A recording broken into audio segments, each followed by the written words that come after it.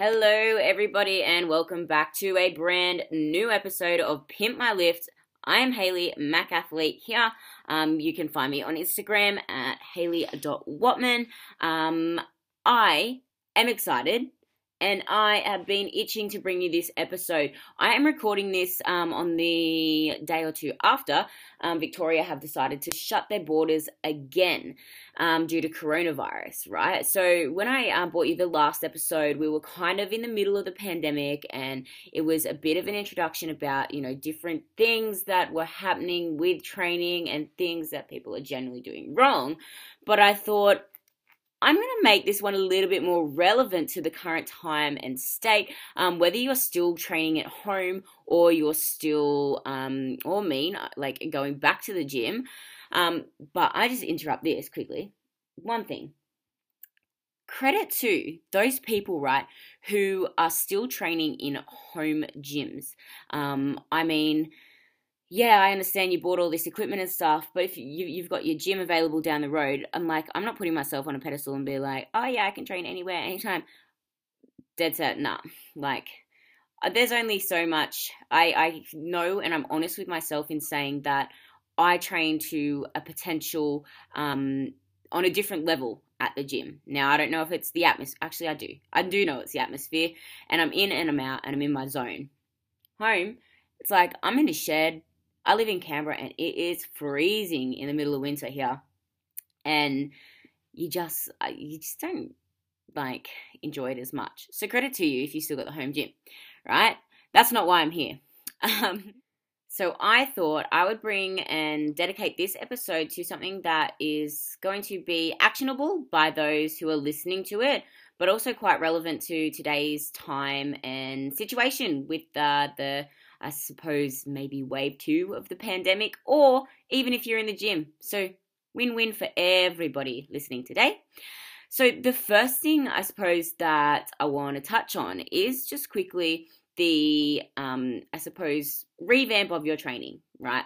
So I've been chatting to a couple people, and I work with a few people online interstate. So I've got some in New South Wales. I've also got some in Victoria, but everyone has the same consensus at the moment. So regardless of whether you've gone back to the gym or you're still at home training, everyone is saying the same thing about, hey, training is different, right? And this is not a personal thing for you, right? You don't have to go, oh God, everyone's back at the gym, everyone's motivated, blah, blah, blah, and beat yourself up about it. This is literally hey, we just actually went through a global phenomenon of a massive pandemic, which is going down in history. So let's just not beat ourselves up about we can't train properly, this going back to the gym, or we don't have the same levels of motivation. Your priorities may have changed in that time. There's a lot of influencing factors in why your mentality is different when you're in the gym at the moment. So taking those on board, I thought it would be quite effective if I touch on just a few things that I've implemented and spoken to different clients about in regards to training at the moment as well. So revamping your program is probably going to be quite optimal, right? So we've just gone through this pandemic, and I'm not saying this to, have a dig at anyone who does this or anything like this. I'm just stating the facts with this, right? So we've just lived through the pandemic and social media went crazy, right? How many people did you see jumping up there going, this is my home workout, this is how you do this, right? My only issue with this, good on you for sharing, different ways that you're doing, movements and, hey, I'm still training, I'm great, whatever. Awesome stuff.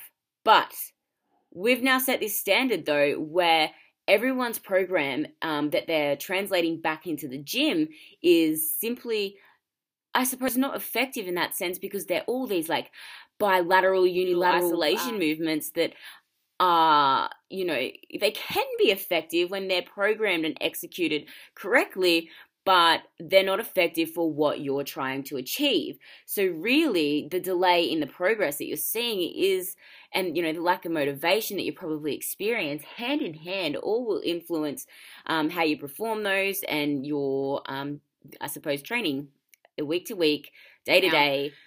what I've reverted to is, I suppose, a solution for, not a solution, but a point that everyone should be familiar with and understand, is simply the exercises that are going to be effective in your training. All right. So certainly, like, science has made its fair share of contributions to training. So in regards to, top level athletes, professional strength and conditioning coaches, all of those diverse populations, that's where I say there's a time and a place for those different movements that are for different muscle groups and, really, really advanced levels of hypertrophy being implemented through variations, etc., right? But the rest of us, and when I say the rest of us, I mean 99% of the population, can probably just get on fine by finding something that is less confusing than the latest scientific text. Okay? So, I mean, yeah, you follow some great educational influencers who, probably have their programming done for them, let's be honest, but will relay, hey, this is why I do this, and this is the technical advantage and the mechanical, this is how this works in your anatomy and blah, blah, blah, right? You don't need to go into that much depth. We will also probably likely enjoy our training a hell of a lot more if we don't need a freaking physics degree to understand it. Okay, so basing our training on the practical experience of those people is probably a great place to start. I mean, for me, I fell into this way back, and I went, oh my God, I'm doing something wrong. I'm not seeing results. Like, obviously, I'm not going into the anatomy and all of this stuff first. And that was probably when I first started training. And then I was talking to a few people who were quite advanced in training back then as well. And they were like, hey, you don't need to do that. Like, this is my experience. And I just, went with the flow with that. So I think there's a fair share and a time and a place for everything, but for the vast majority, as I've said, the general consensus that we don't, my general consensus rather, is that we honestly just need some general guidance and understanding of compound movements, how to implement them, when to implement them, how to effectively progress on them, and simply nailing the movement pattern. Now, I've done another podcast actually on movement pattern, which will be shared, that goes a little bit deeper into that. But what I can say to you is, sure, we'd all like to be special little snowflakes and maybe have, some hereditary talent that sets you apart. But when it comes to training, I can say with quite a bit of confidence before we've is the simple, unscientific training evidence. Explained simply, just implementing that, right? So in saying that, what is that? You're probably hanging on yeah, okay, Hayley, I get it, right. We don't need to go into this crazy detail. I get it. I've done all these weird exercises, don't really know what I'm feeling or working. I just do it because I saw someone else do it. That's completely normal. And provide you with this is what you need. If you got a pen and paper, list this stuff down because you need it, right? This is my hierarchy, all right? You need a squat, and I just say a barbell squat, free bar, right? A bench press, and a deadlift, and an overhead press. A row is also beneficial, and a chin as well, so chin-ups. Those are compound movements. Very, very, very effective compound movements that, once executed correctly, engage a variety of muscle groups and allow for effective loading techniques and progression in that sense as well.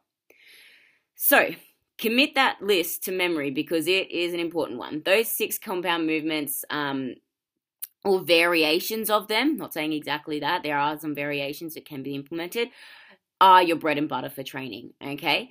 So, there's a fine line. Some people will go, hey, I can't squat, and then run to the leg press. By all means, I'm not a massive fan of that. Incidentally, it's a machine that can wreck your lower back in short order if you round or lose contact with the pad at the bottom of the movement. But anyway, that's a story for another day. At least give some, say for example, I'll put myself in this situation. I'll use an exact example that probably a lot of people can relate to as well, is with the squat. I was always like, I can't squat. It's not an exercise for me. And I avoided it. That was probably the biggest mistake that I made. Okay, so if you physically can't do a barbell back squat, and I mean like from injury perspective, if it's just a, hey, I can't, you're telling yourself you can't, go and learn it properly. Just take the time to get your lift pimped and learn that one and the technique. But those who can't, I would suggest, in these times, even when it's, still coronavirus or you got your home gym or you got something, to nail in those 6 compound movements, understand them, load them effectively, and you will see, you'll start to make sense of things again. All right. So it's not overcomplicated. But as I was saying, those who probably struggle with the barbell back squat could possibly do, a safety bar squat, heel elevated squat, Bulgarian split squats, goblet squats, or something, right? It's just going to help strengthen the joints and the muscles in a similar way that will, in turn, obviously increase your ability to do an effective back squat in that sense as well. So don't avoid them. There are variations. There's ways around it, and accessory movements to those compounds is the most effective way of your training as well. So the 6 compound lifts do an excellent job of working every major muscle group, and you don't really need to add anything to that list. Like, you don't need to go target that that troublesome inner head of your triceps or your, that, I don't know, I've heard, actually, I'm just thinking, because I heard something the other day, it's like, I want that little a piece, like of my muscle that's the adductor, but my hamstring, and I'm just going to do an exercise that targets that. I'm sorry, just don't go down that path, because, cautiously add a few isolation movements, just to help strengthen the compound movements. So really just think about compound movements and the isolation movements as, I suppose, without one, we can't have the other. We use our isolation movements to effectively progress our compound movements. So we've established that compound movements and those 6 ones that I said are the holy grail, regardless of whether you're back at the gym or you're still at home, whatever. That's minimal equipment too, so everyone's on the same page with that. Plus, you're going to be able to effectively increase your mentality and motivation around, your workouts in the gym by not going, hey, I need a physics degree to be able to understand my program because I saw this and I should be doing this and I just want to do it properly, and overthinking it and therefore losing track of what actually is the main site.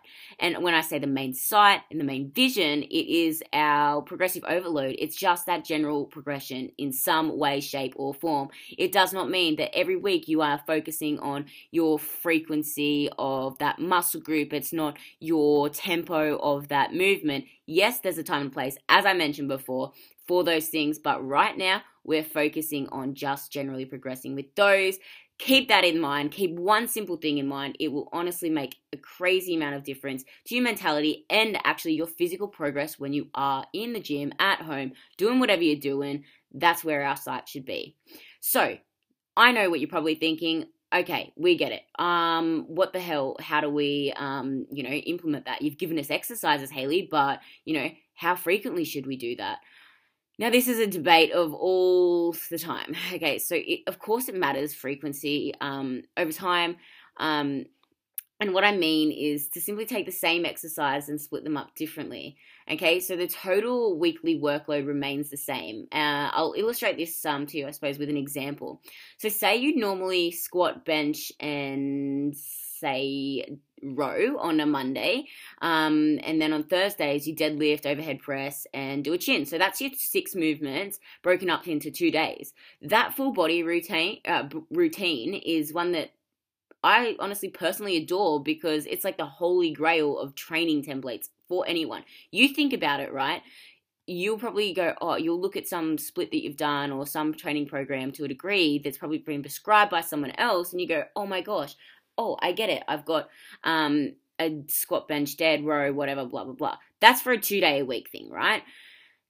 That's essentially, if you can make 2 days and you can effectively perform in those compound movements, you're probably going to make some pretty good progress. So no 2 days training isn't wasted, but I know there's definitely more efficient ways to train. Some people right now are just doing the smallest things, like the 2 days a week. I can't get in more. I've got kids at home still because, school's cancelled again. Like, there's some things that are different right now that we need to be able to just adapt to. And say 2-day-a-week training split, I've just given you that, what you're focusing on. Happy days, okay? Say, for example, though, you can train 4 days a week. And what I would say for the compound movements, so the 6 holy grail movements I gave you just before, an example of frequency and split them up would say Monday squat with an accessory of like a heel elevated or heel raise or something, leg extension, something like that, right? And then we've got Tuesday, which would be a bench press and a row. So we're doing, say, our chest and back with that. Thursday, a deadlift and some form of core to follow on from that. And then Friday, overhead press and chin-ups as well. So more posterior chain work. But that's effectively how you could literally just break that up.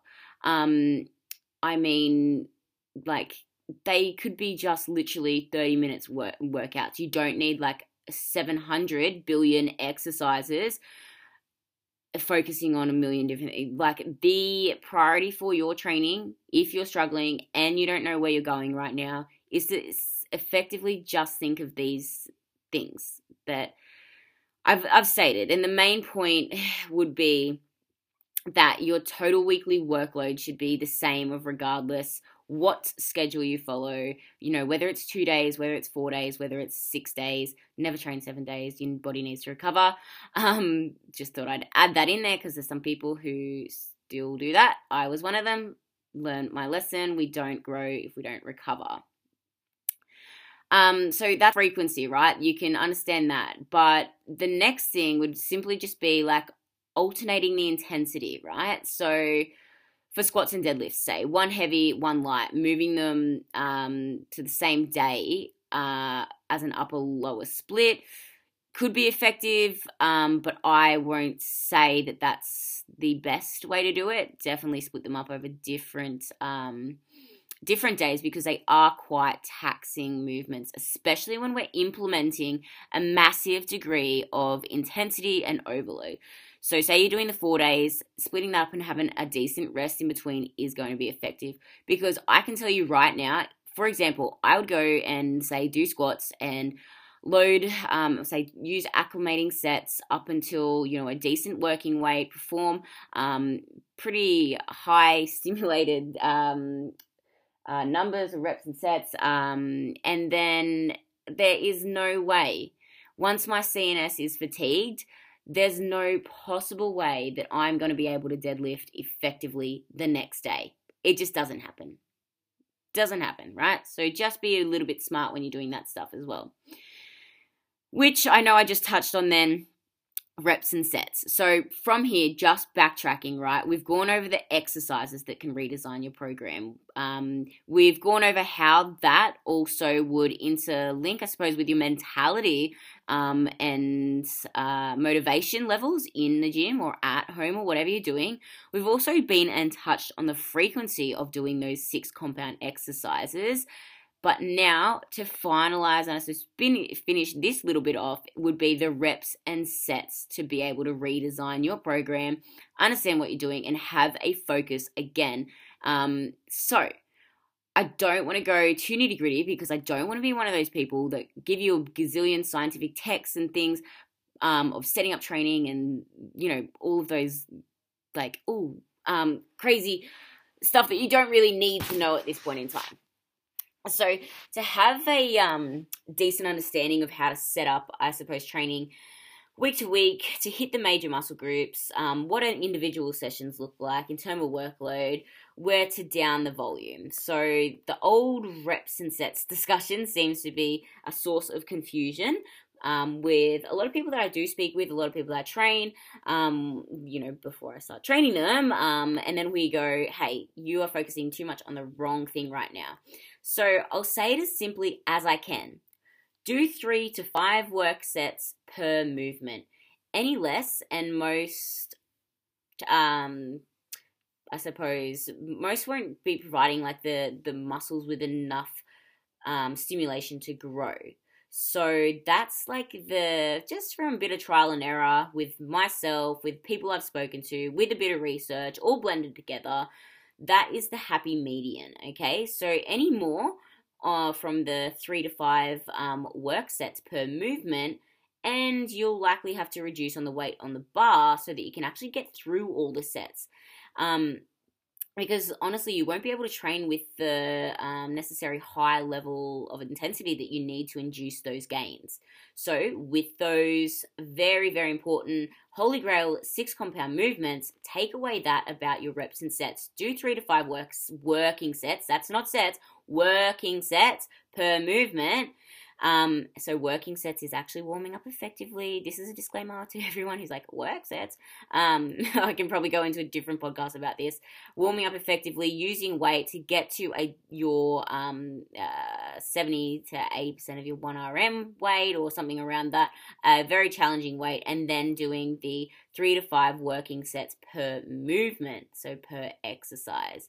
So these are just exceptions, but like, these are what forms a very, very strong base, and does get the most effective results for those either looking to grow or, increase energy output, tone, or whatever your goal is. You can pretty much do that with training. You don't need to overthink and go, hey, I need to do this booty burner workout to burn fat off my glutes. Honestly, I'm sorry, but it doesn't actually work like that. I'm giving you a cheat sheet to get you to understand that the compound movements are the be-all, I suppose, and end-all for the general population. So, honestly, you can do all your work sets with the same weight. Those are pretty much called straight sets.